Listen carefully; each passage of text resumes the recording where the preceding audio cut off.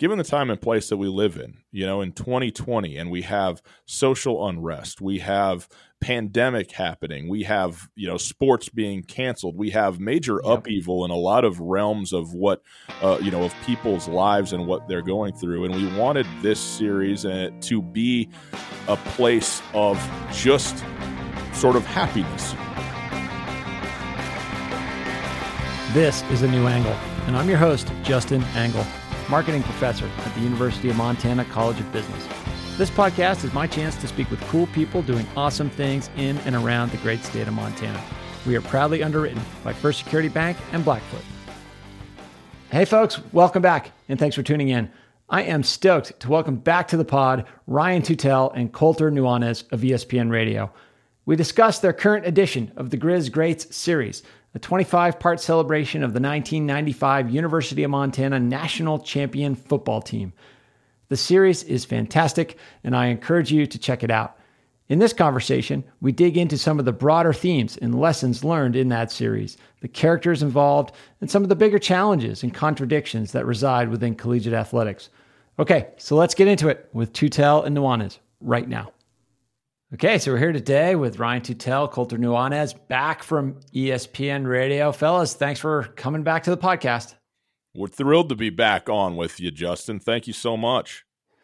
And you guys are cooking up you're in the midst of cooking this awesome project, Griz Greats. We're kind of catching you midstream in this series. It's a celebration of all things from the 1995 University of Montana championship football team. Yeah, talk a little bit about the series and how it came to life. What's the genesis story of this project? Well, Justin, thanks so much for having us. It's always a pleasure talking to you. We love our conversations with you. But the University of Montana, first and foremost, I'm a guy my family moved to Missoula in 1993. And so I've been here on and off for most of the last 27 years. But the University of Montana and the athletic department specifically, and Missoula in general, it's so defined by Griz football, and it has been for about a generation, maybe a little bit longer than that. But people kind of forget that in the origin point of the Big Sky Conference, back in the 60s, 70s, Big Sky Conference was founded in 1963. Montana, particularly in the 1970s and 1980s, was defined as a basketball school. And our first iteration of the Griz Greats podcast series featured all the members of the Montana men's basketball coaching tree. Right. So Judd Heathcote, who was the head coach of University of Montana in the 70s, he then went on to Michigan State and had unparalleled success, leading Michigan State to the 1979 national championship. Magic Johnson, his featured player. And then when he left Montana, that was the first in what became 9 different coaching changes, all of which included guys that both at Montana and then after their time at Montana had unbelievable success. Guys like Mike Montgomery, Stu Morrill, Blaine Taylor, and then all the way up through Wayne Tinkle, Larry Kristoviak, Travis DeCure. And many of these guys are Hall of Fame coaches or will be someday soon. And so that was the first iteration of Griz Greats. But then we thought, okay, with no football, there's going to be a lot of hunger for Griz football. And I just thought in my mind, the question of when did Montana, the University of Montana, and Missoula as a community sort of switch from being so passionate about basketball, which they still are, to being just over the top, unbelievably passionate about football? And it seemed to me that rise was in 1993 up through 1995, that group of players that sparked then what became one of the greatest runs in the history of Division I AA and then FCS college football. And to me, the moment in 1995 when Montana won the 1995 Division I AA national championship, that was this tipping point. It's the origin point for what the dominant run became, but also this pivotal peaking of the program at that exact moment as well. And I think it had more than just an influence on the sports dynamic, the athletic department dynamic. This is something that influenced University of Montana, Missoula, Western Montana, the state of Montana, and the Big Sky Conference as a whole. Sure. And Colter, you mentioned kind of growing up as that sort of cultural shift was happening. Ryan, you were in town as well. What was it like as a kid growing up during this time? it's been so interesting to talk to a lot of the guys that were players because, for example, earlier this week we interviewed Jason Crebo. And when I was a little kid, I used to watch the old NFL films with my dad, and Lawrence Taylor was a god to me. But if you would have asked me who's the second greatest linebacker on planet Earth, I would have said Jason Crebo. He was absolutely larger than life to me. When I was 8 or 9 years old, I thought Jason Crebo was just the man, a hero. And so interviewing those guys now from a different seat is completely fascinating and super, super fun.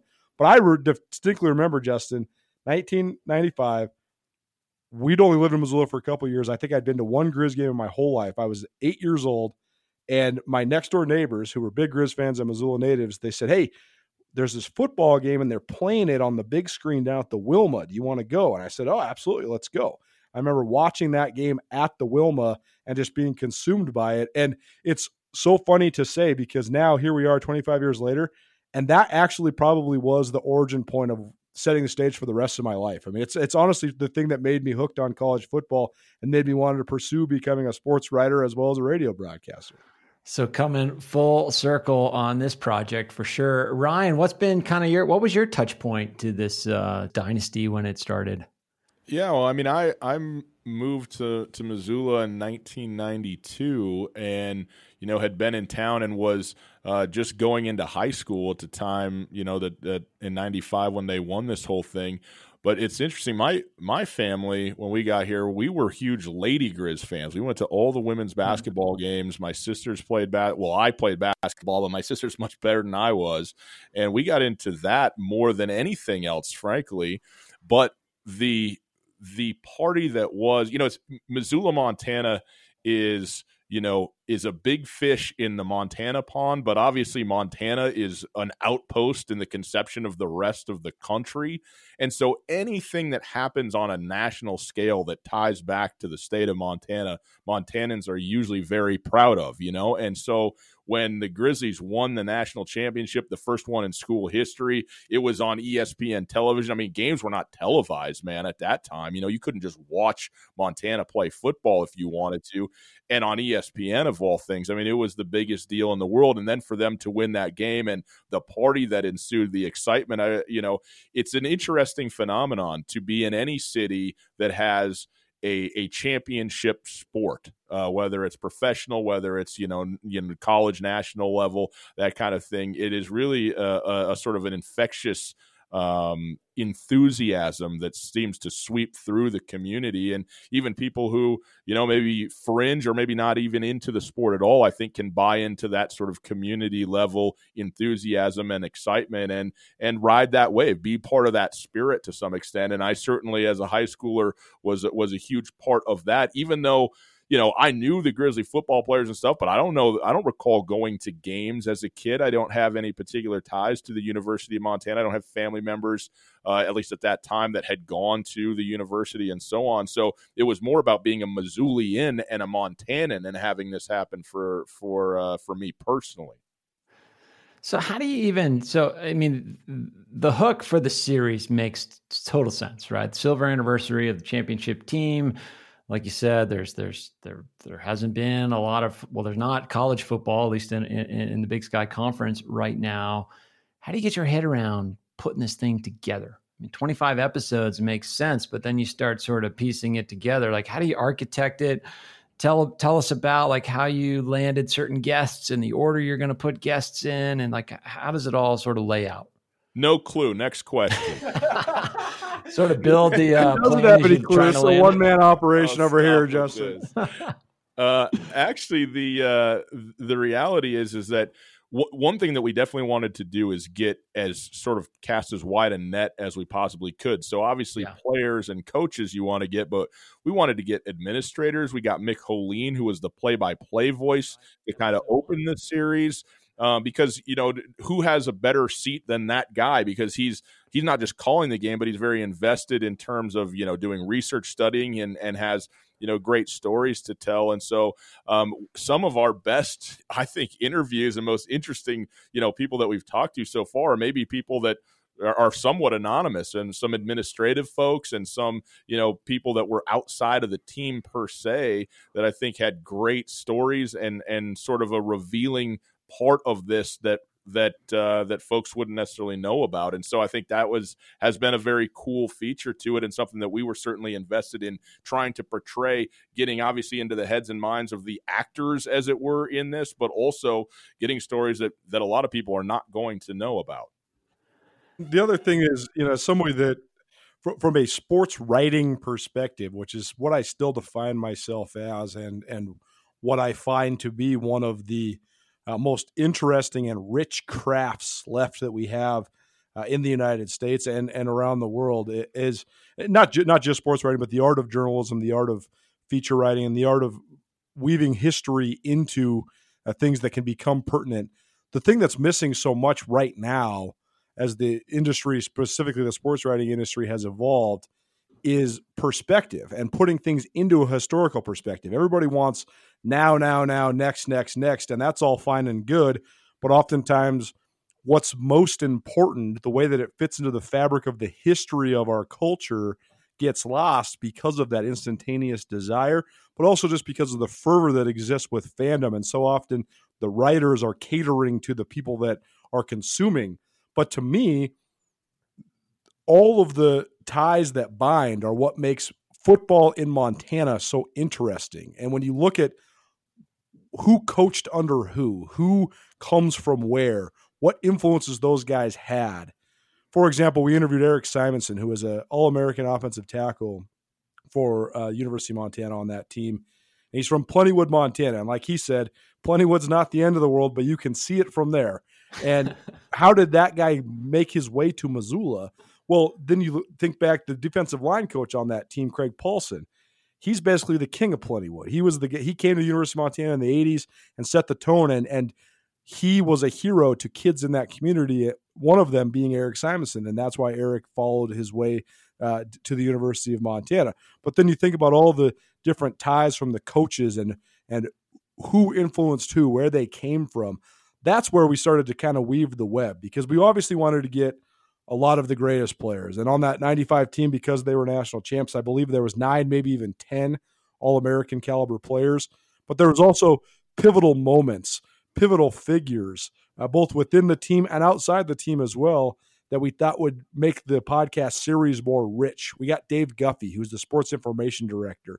That's perspective, because he can put into perspective, as a guy who covered Griz football for 37 years, just what made that team so special. We talked to Bill Johnson, who is the head of the Alumni Association, as well as the head of admissions at the university for many, many years. And just we addressed the angle of how did this influence enrollment and the student population in general, and just the visibility of the University of Montana around the state and around the region. So we wanted to get multiple angles, because I think this was not just an athletic phenomenon, but a cultural phenomenon that definitely had an influence on the university across the board.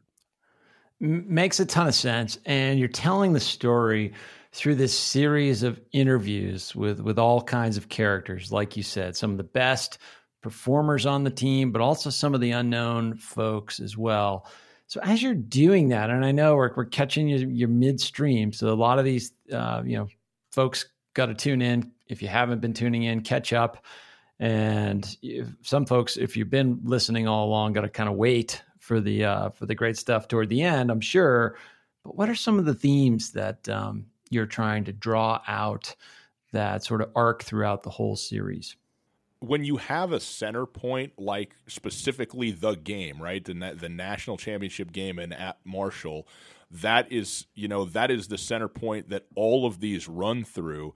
But it is a web, right? Because each guy comes at it from a different angle and leaves at a different angle. Some guys go through that game and head to the NFL. Some guys go through that game and head for the ranch. Some guys go through that game and head for the financial, industry in Baltimore, Maryland. So I think that what is interesting is the personal side of this, and a lot of this we're finding out as we're doing the interviews. I mean, to bring back Eric Simonson, he had his firstborn child in between the third and fourth week of the 95 season. So he's a brand new father with this little baby in the middle of his senior season, which becomes a national championship run. Well, that's remarkable stuff, and that you don't find out until you kind of ask about it. And I think that's the stuff that I think is really interesting. And so there's the common theme of the season and the game and what that experience was like, but then every individual has their both unique perspective of that, but also the experience of what transpired leading up to and after that. And let's talk about the coach, Don Reed. He plays such a pivotal role in not only in the game itself, but this whole history that you're drawing out, and in the lives of all these people. Such a huge presence. Coach Reed's got to be pretty old at this point. Not sure if he fits into the series or not, but as far as, if you can talk to him, but how does his sort of presence arc throughout the series? It's such an interesting question because he's such a mysterious figure in this on one hand, because Don Reed had coached college football as a head coach for more than 20 years by the time the 1995 season rolled around. And 1995 was unquestionably the greatest season of his head coaching career. And then the next spring, he sort of abruptly retired.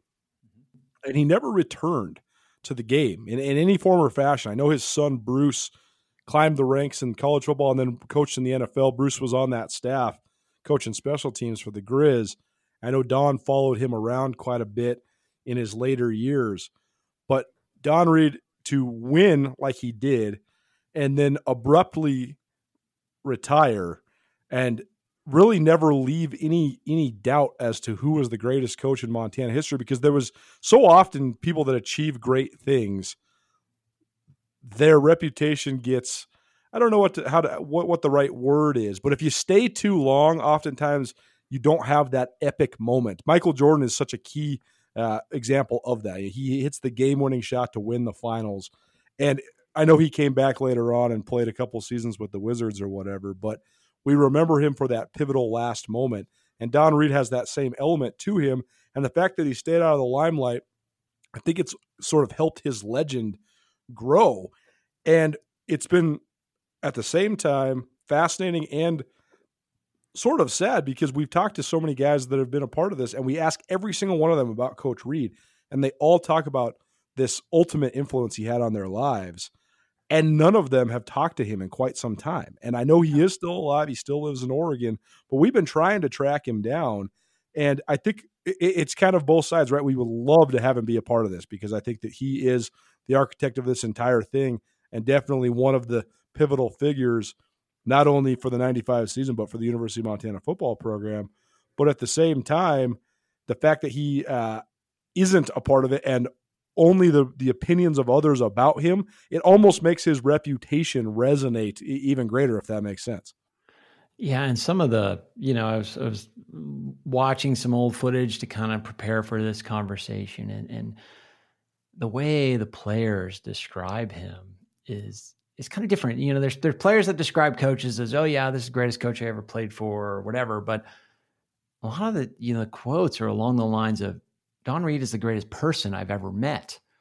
And, to have such an enormous presence, architect such an amazing series of performances up to and including the championship game, and then to just disappear. I mean, it's kind of, I think mysterious and a little baffling. Is kind of, it's hard for us as sort of observers to just understand why these sorts of things happen.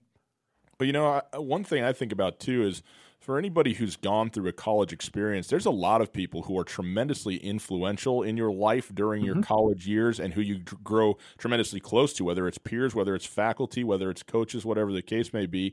But then, college is built sort of to deliver you out into the wider world, and it's shotgun, it's buckshot, right? I mean, everybody just flies out of there and goes their separate ways, and hopefully and certainly you do keep in contact with many people. Well, there's a whole lot of people you don't, that doesn't, in my mind, sort of decrease or change anything about how significant Coach Reed was. And like you said, I mean, to a player, to a person. I mean, whether it was other faculty or, staff, whether it was administrative folks, other coaches, other players, everybody loves, and I use that in the present tense, Don Reed.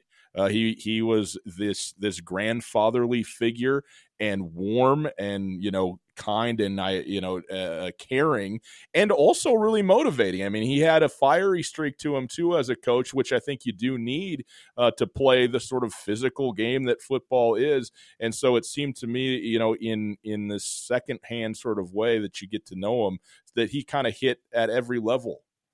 And you asked about themes, Justin. I think that one of the other themes that's fascinating to me is when you analyze what has been the University of Montana football program for the last 25 years, it's been one that has, no question, among the highest expectations, both internally and externally, of any college football program in the United States of America, period. A lot of people would say the most unrealistic expectations of any college football program, period. I mean, there's a lot of guys that have crossed paths with Griz football and or, have roots in Missoula. Dave Dickinson, for example, the quarterback of this team, which I know we'll get into, but he said many times, despite his phenomenally successful career coaching in the Canadian Football League, he's not interested in taking the Montana job. It's way too much pressure. It's the most pressure-packed job on the planet. Jim McElwain from Missoula, who's now the head coach at Central Michigan, he said, that's the worst job in the country. You lose one game and people want to fire you. And so you wonder, though, from the Don Reed perspective, if he knew, because when Don Reed was the head coach, the Griz were sort of David trying to topple Goliath. And then when they did, and they slay the giant and they win the 1995 national championship, all of a sudden they become Goliath. When you look at the guy who came after him, Mick Dennehy. Mick Dennehy had good success, went to the national championship game in his first year in 96, went to the playoffs each of the next 3 years. And a lot of people were largely disappointed in the fact that the Griz couldn't get back to that truly nationally elite level through the last part of the late 90s. Joe Glenn, he wins a national championship. He goes 39-6 during his time in Montana, but still people wanted more. And that's what we've seen over and over and over again, for sale signs in coaches' yards when they lose a game. And you wonder if Don Reed just knew once he reached that mountaintop that getting back to that mountaintop would be so difficult, and maybe that's why he walked away. Yeah, it's hard to know. It's hard to know, too, how those unrealistic expectations form. I mean, is there something about Montana that, you win this one national championship, you kind of break through, as you framed it, as like a David and Goliath. The moment you become this Goliath, people just expect it over and over again. I think that's probably true in multiple places. But have you talk about sort of Montana sports culture and how you've sort of observed some of these dynamics over the years, the expectations, the pressure, and the characteristics of the folks that are able to rise to that pressure? Well, the state of Montana itself has always produced tremendous football talent. I think that there's several different elements that go into that. I think there's an inherent toughness that comes with being a Montanan, and that goes hand in hand with football. I think a lot of guys that grow up in Montana, they come from working class backgrounds. Their dads work on the farm or on the ranch or in the mine. There's not a lot of white collar guys. There's a lot of blue collar guys, especially when you're talking about some of the most rural parts of the state of Montana. I think that caters perfectly to college football. I also think it's a very unique dynamic in the state. You have two college football programs with such unbelievably passionate fan bases, and they are the only shows in town, but they're treated like the pro football teams essentially. And so then you have kids from around the state. There's very few kids that grow up in the state of Montana, no matter what your baseline talent is or your opportunity or the affluency of your family or anything, that dream about being anything but Grizzlies and Bobcats. A New Angle is brought to you by First Security Bank and Blackfoot, two cool companies doing awesome things all over Montana. Hi, this is Joe Anderson. I am the CEO of Reflex Protect, and you're listening to A New Angle. And when you look at what the state was up until the 90s when Don Reed started breaking through, in the 70s, 60s and 70s, Jim Sweeney, Sonny Holland, Sonny Lubick, three godfathers from Butte, they were running the Montana State program in succession, and they were dominating the rivalry, and they were dominating the Big Sky Conference. So much of that was getting all the guys out of Butte, and just the way that that just catered to the toughness that Coach Holland and Coach Lubick's teams wanted to play with. But then you see this diametric shift, the building of Washington Grizzly Stadium in 1985 and the hiring of Don Reed right before the 1986 season, and that helped the pendulum swing. But to answer your question, Justin, then when you see this ultimate breakthrough, this 1995 national championship, the thing that did for Montana more than anything else was make the Griz so in vogue, make the Griz the popular team amongst the young people in Montana. And for then a bulk of time, because Montana had beat Montana State up until 1995 10 times in a row, and eventually up to 16 times in a row, the streak plus the 95 national championship, plus then you pile on another national championship in 2001, and now all of a sudden, this great group of talent that exists in the state of Montana, the vast, vast, vast majority of those kids are going to the University of Montana, and now all of a sudden, the rich keep getting richer because you're cleaning up on in-state recruiting. And I'd like to add to that, too, because I don't think it was – I think the moment was the beginning, the national championship in 95, but it wasn't just immediate after that. It was sustained success over time that created the expectations. But when you talk about, like, the culture of sports in Montana, Justin, I do think it's a pretty interesting phenomenon, and I don't think it's just in the state of Montana. I think it's at large, especially in college sports. One thing I've thought a lot about is why is there the fervor for college athletics that there is and the money for it and everything else? And what seems pretty clear to me is that people are bound up in their personal identities oftentimes with the schools that they went to. If you went to a college and you had a great experience at that university, and a lot of that was maybe being just a fan, just a student in the student section, having fun at these games. And then also just in general, you're wearing the colors, you're wearing the school name on your sweatshirts and stuff like that. All of a sudden you find yourself adding that to who you are. It's not just, this is where I went to school. It's I'm a Grizzly, right? And that is very powerful. And I think that people, especially when all of a sudden your team and your school starts to be really good at something, does something that you take great pride in, of having, again, this national relevance for a state that often doesn't probably get a whole lot of national exposure, then that begins to breed a level of enthusiasm that is very, very high and frankly is probably out of whack with reality. And I don't think that's unique to Montana. I think that's a lot of places that you go, but I think that often is the case as to why that happens. And you think about the origin point of a great many of these players too, right? I mean, in a city like Great Falls, up until the mid-1990s, you have a bunch of people that are fans of both the Griz and the Bobcats. And I know that still remains true. There's a huge Bobcat contingent in Great Falls. But when you have this iconic player like Dave Dickinson, who's from Great Falls, now anybody that was maybe a fringe fan the bandwagon just gets a whole bunch of new members when one of your favorite sons is the quarterback on the national championship team, right? Kid from Helena, Montana, Andy Larson, drills the game-winning field goal. Well, now everybody in Helena wants to brag about the kid from Helena who hit the game-winning field goal. And then you extrapolate that into towns like Havre and Dillon and Plentywood and Glasgow, Scobie, Sydney, Glendive, all these small communities. And all of a sudden now, I remember writing a story on the other side of the rivalry about the Sea Wing twins. They were kids that grew up in Saco, Montana. Saco, Montana is population maybe 175. You're talking tiny.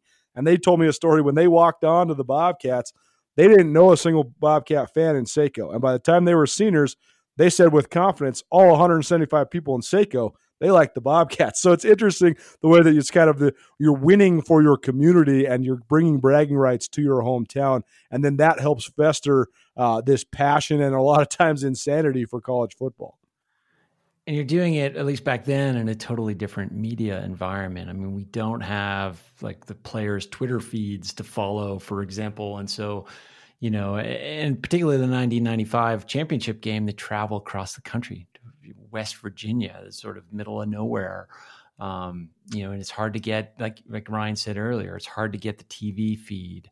It's hard to get this information out to rural Montana. What are your thoughts on sort of that, like, informational age in which this season and the starting point for the dynasty sort of occurred?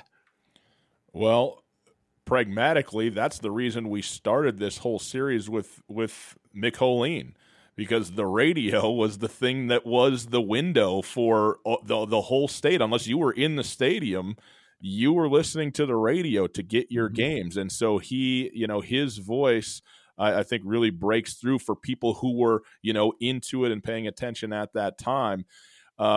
Certainly the evolution or the devolution of media, depending on how you want to think about it, and social medias and technology has drastically shifted, and in some cases improved, and in some cases not improved the way in which exposure happens and what the standard is for both players, fans, etc.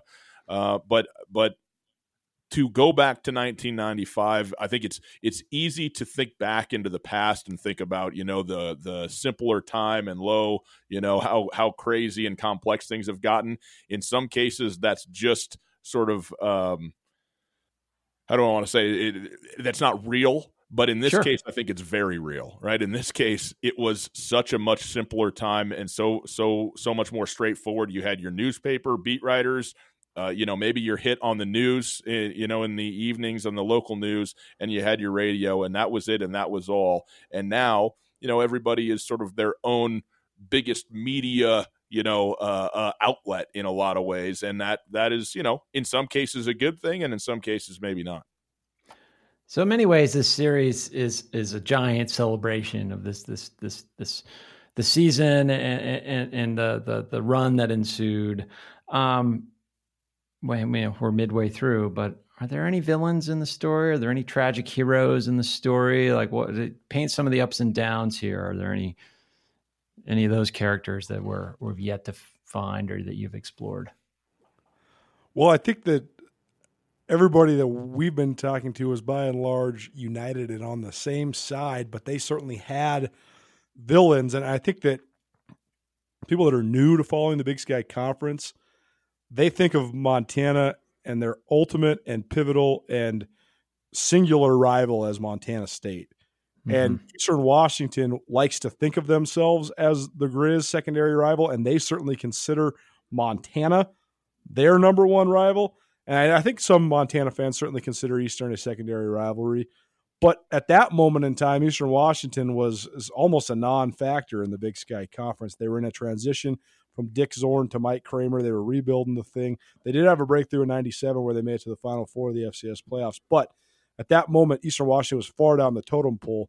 People that will remember the Big Sky Conference in its original form remember that the Big Sky Conference had powerhouse members like Idaho, Boise State, Nevada, and those teams had all either left the league or were in the process of leaving the league around this time. And so that's one of the reasons why we interviewed Ron Lockery, who is the head of media relations at the Big Sky Conference, because we wanted to get his perspective.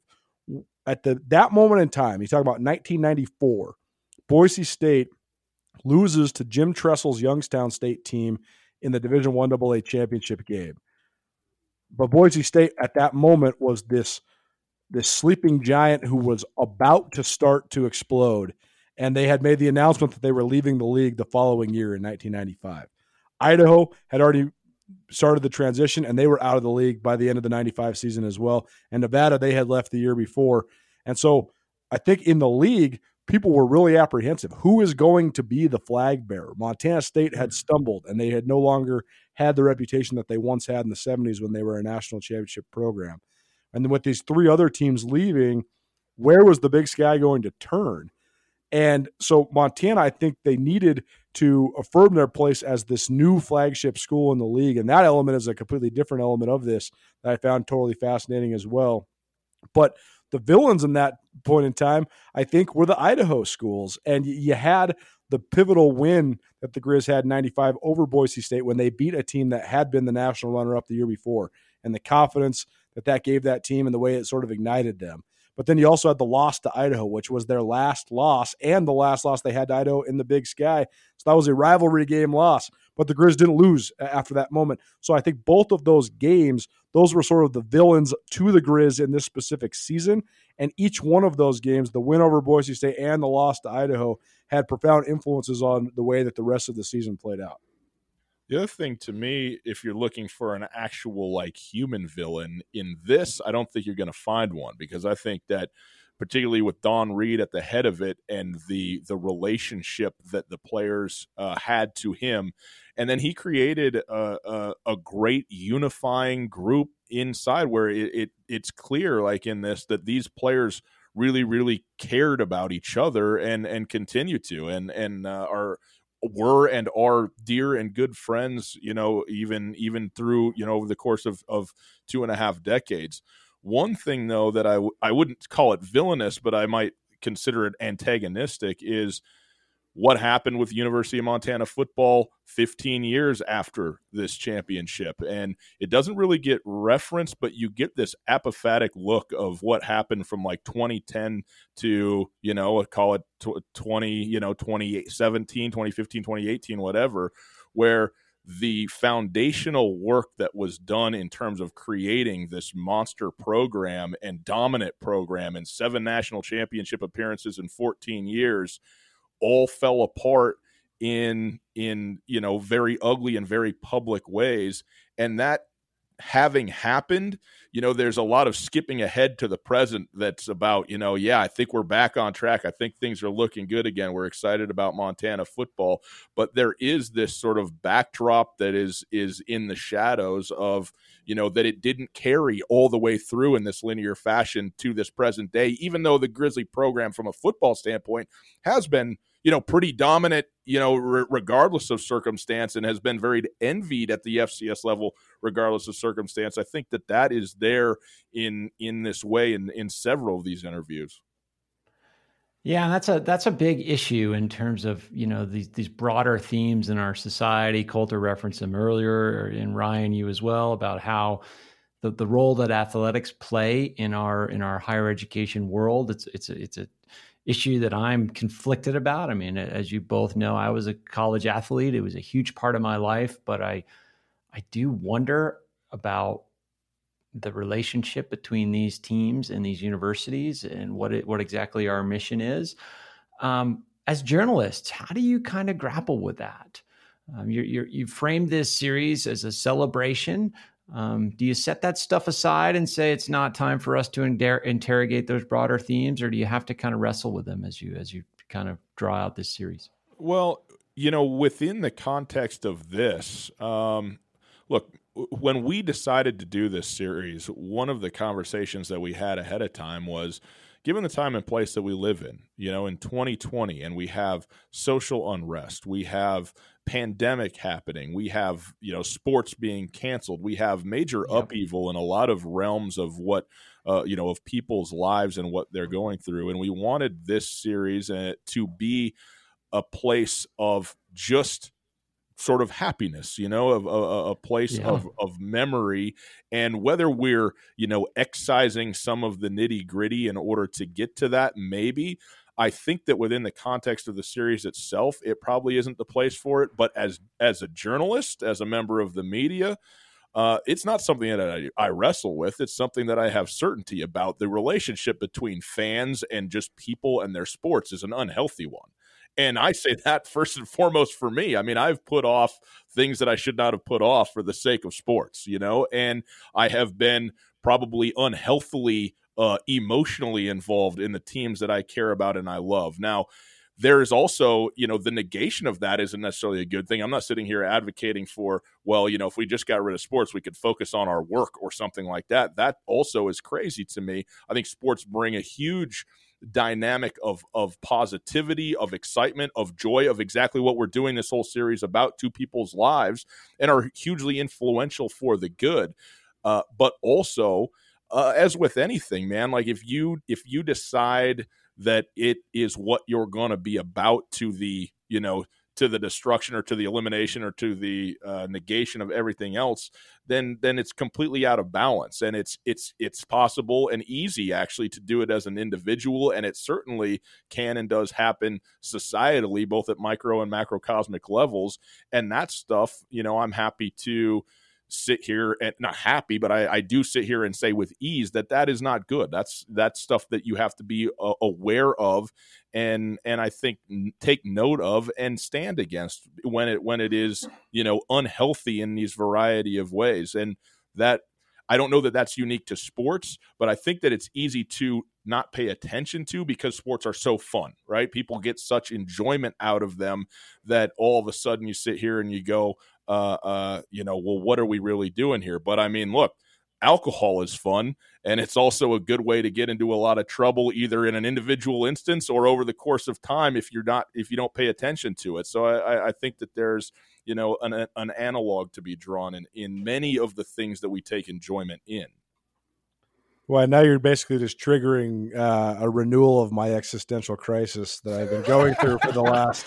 It's taken us 40 minutes to get there, Colter, but that's been the objective from the start. Yeah. I can't tell you how much I've thought about this, to me, the two things that the pandemic has taught me specifically is, one, just how brutally mean and selfish and, quite frankly, uneducated and dumb people are. And two, how exploitative, greed-driven, money-hungry, and largely immoral college sports are. And I've been really battling with this, my role in it. And I have always tried to cast myself as someone that wants to do this for the archiving of history for our communities. Nothing more, nothing less. The exploitation and glorification of athletes can sometimes become nauseating. I think it takes perspective to put these young men into the spot that they deserve in terms of what they mean to the state at large, but also not deify them, because at the end of the day, they are still humans. I think that the two takeaways I have from this specific series, though, is one, how much more fun it used to be a Griz fan. Because I think that when you are the plucky underdog that's trying to reach the mountaintop, the elation that occurs when you actually get there, it can be shared so communally and can be such a transcendent and amazing moment. Since then, the expectations have become so crazy that, for example, when Bobby Hauck was at Montana, his first tenure, when he first left to go to UNLV, the narrative and storyline was almost exclusively Bobby couldn't win the big game. The guy went 80-17. He beat down people in the conference to a level that it didn't even seem as if they were big games, because he would beat the teams that were supposed to be big games by 17 and 21 points. And so I think that narrative was completely flawed. And the fact that people, instead of saying, man, this guy led us to 3 national championship games in 7 years, the other side of the narrative came around. They went to 3 national championship games in 7 years, and they blew it every time. And I think that's by and large a trend in sports as well. But you see it on full display with Griz people. But the other thing I think that I've really enjoyed about this series is the fact that every guy that we've talked to that was a player on this team, they're so successful in their lives. And I think that, Justin, you understand this. I think if you have perspective as a college athlete, you realize the values that it teaches you. And it's not necessarily about the glory that you achieve within your sport. It's the discipline, the teamwork, the camaraderie, all of those things, the sacrifice that can carry you in your life. But I thought that one of the most interesting portions of this podcast series so far, we talked to Andy Larson, who's the guy who made the kick to win the game. Right. And I asked him, I said, Andy, on one hand, experiencing what is no question one of the pivotal moments of your entire life when you're 21 years old is an unbelievable accomplishment and something that you should be very proud of. But also, how do you have perspective here 25 years later and not let it be the defining moment in your life? And he talked extensively about that exact dynamic, how he's thought about that. And I think that's the whole thing is college athletics is so valuable if you can reach introspection and realize the values it builds for you, what you have accomplished, but not hold on to that being the greatest accomplishments of your life because they happen when you're so young. And I thought Andy gave great perspective talking about the ways that it has propelled him forward and how proud he is of that moment, but how he's also not let it define him, even if it is one of the defining things that the public remembers about him. I think that's so well put and so important to think about. I mean, the distribution of outcomes across the players on this team, on any college team, are not equal. I mean, for some folks, it is a point on an upward trajectory. For some folks, it's the high point of their entire life. And for other folks, it's just sort of a mixed bag. And so it's hard to really know where that sits. I will say that one thing, and I want to pivot the conversation in our closing time here, and maybe this is just sort of the business school professor in me. I think one of the most interesting tidbits has come out in your promotional spots for your sponsors. And I should say that First Security Bank and Blackfoot are your presenting sponsors. They're also the presenting sponsors of this podcast. There's a vignette about First Security Bank and the role that First Security played in securing the finances for some of these home games and the risks associated with taking on these home playoff games. Can you talk a little bit about that? I mean, it's in one of the little ads that you talk about, but it's a really interesting story. Yeah, well, it's sort of in the context of what we're talking about 1995, it was not just for granted that Montana, if they were in the playoffs, was going to get a home game. There's a bidding process where basically the NCAA requires a surety that they're going to be financially compensated for their expenses of putting on the game, and they do the travel and all that kind of thing. So the two schools that are involved basically put a bid together, and it's not about who had the better regular season or the better record or whatever.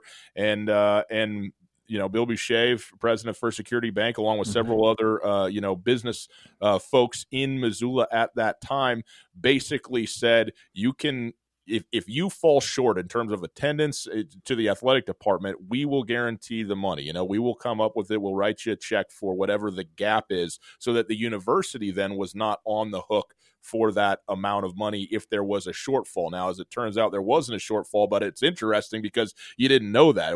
It's taken for granted now that you're just going to get the game and you're going to make a bunch of money, both for the city and for the university. But at that time, it wasn't the case, and that is a major economic turning point in the history of Missoula, and as a result of that 95 team and kind of what they did. And it's such a double-edged sword, as everything now, it seems, is, because that was in 1993 when that was occurring, because that was the first of what became 17 straight playoff appearances for the University of Montana. And I think that it's human nature to become spoiled and take things for granted. But once upon a time, not that long ago, it was no guarantee that the Griz were going to be in the playoffs. It was no guarantee the Griz were going to get multiple home games. I remember seeing it shift in the mid-2000s to late 2000s, where Montana fans almost knew that Montana was going to advance. They were not only going to get a home game or two or three, but they were going to advance. And so that first home game which oftentimes fell around Thanksgiving, would be the lowest attended game of the year. You'd have the Bobcat game the week before, everybody would be out in full force, and then you'd have 7,000 or 8,000 empty seats in the stands. Partially because of the holiday, but also partially because people just assumed that the Griz were going to win. And I remember when they lost to Wofford in the first round of the playoffs in 2007, just the pandemonium. I didn't go to that game because I thought it was a shoo-in. We were number one team in the country. We were going to be in the quarterfinals easily. And so, the spoiled nature of people, it is revealed in just the fact that it became so consistently great. But the other part that is a double-edged sword, this is just basic economics, is that starting in 1993, when that was such an economic boon and a thing that put an influx of money into the Missoula community during a time where maybe most business owners, most downtown bar owners, they weren't expected to make that much money, around the holidays and when it's getting colder. But all of a sudden now it becomes this part of the economic environment in downtown Missoula. And then when all of a sudden you have 17 straight playoff berths, and then all of a sudden you're in the playoffs almost every single year for 27 years. Now, the university itself, their athletic department. They're writing into the budget because you just have to assume that's the expectation. Indeed. Your 6th regular season home games, and then at least 1 or 2 playoff games. But then all of a sudden you have all the downtown bars and they're saying, okay, Cat Griz is going to be here this week. We know we're going to get this much revenue, but also we're going to plan for, how are we this year? Cat Griz are pretty good. We're going to plan for 1, maybe 2, maybe even 3 home playoff games. And so then when it doesn't happen though, that's devastating economically because you expected it, right, wrong, or indifferent. And I think that's the biggest concern for what we're going through right now. I know so many guys that are downtown business owners that are thinking, how on earth am I going to make up the revenue? The Bobcat Griz game is supposed to be in Missoula this year. There's a lot of people that say, that's going to make up 50% of your fourth quarter revenue just that weekend. How do you make that up without that game? I'm not sure. And so it's not as if it's a bad thing. It's a great thing to have that economic influx into the city of Missoula like we had for so long. But then when it doesn't happen, it can bring you to this point where you're bordering on catastrophe because of the economic collapse. The expectations game in full effect and the risk and folly associated with those expectations. That's well put, Colter. And unfortunately, you've been playing that expectations game, the two of you, because my expectations, and I'm sure the expectations of our listeners, are very high for the remaining episodes in your series. I wonder, as this thing gains momentum, like, are you going to be able to keep it to 25? Are you a hard stop at 25? Or are people going to start saying, as they hear others in it and hear others' voices, are they going to say, why aren't they interviewing me? I want to get in. I want to get in. How are you going to deal with that problem? I would say 25 is a what's like the softest metal? It's like a relative. It's like magnesium. Yeah, magnesium. It's magnesium. It's a hard number until it's not. Until it gets too hot, and then we got to move on past it a little bit. We have, several figures. We've interviewed Dave Dickinson. He was great. He'll be released later on, and so there's some very there's some notable individuals that are just no doubters that that you want to have for a series like this. But like Colter and it was said earlier, there's been some of the most fun and interesting conversations maybe have come from what you might expect to be the most unlikely sources. And so that is part of this that I have found really, really fun and enjoyable. And, clearly word is getting out about it. I think that, Justin, if I can say, being Montana famous is just about the right kind of famous to be, because these guys did something that will live forever and has lived forever in the minds and the hearts of Griz Nation, of people who follow the University of Montana and so on.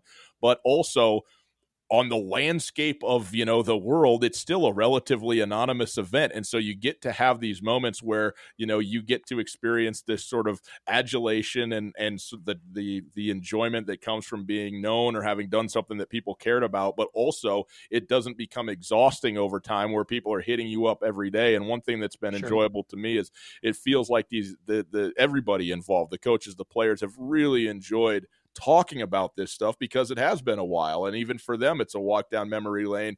And it's not something, winning a Super Bowl or whatever that you would probably be inundated with, every week for the rest of your life. And so I think that is something that has been fun. Well, it's an awesome story, and it's been so fun listening to the two of you draw it out and the various voices that you've had in the series. Congratulations. Keep up the great work. And it's also fun to just see the two of you play around with this longer format. I know, Colter, that Skyline, that's something regular for you, but in this radio format, it's been really fun to listen to. So keep up the good work, and thanks for stopping by the pod to tell us about it. Well, Justin, we appreciate it and appreciate you and what you do here in this spot. I think this is a really valuable space, and we take seriously our time with you on it, and appreciate you lending us sort of that voice here and the other voices, the many wonderful voices you've had on this podcast over like a year and a half now, man. So congratulations to you, and we appreciate the work you do as well. Thanks for listening to A New Angle. We really appreciate it. A New Angle is underwritten by First Security Bank and Blackfoot, with support from the University of Montana College of Business and Consolidated Electrical Distributors. AJ Williams is our producer. Jeff Ament, John Wicks, and VTO made our music, and Jeff Meese is our master of all things sound. If you have any questions, suggestions, comments, insults, whatever, please email me at anewangle@umontana.edu. If you like what you heard, tell your friends about us. Thanks a lot, and see you next time.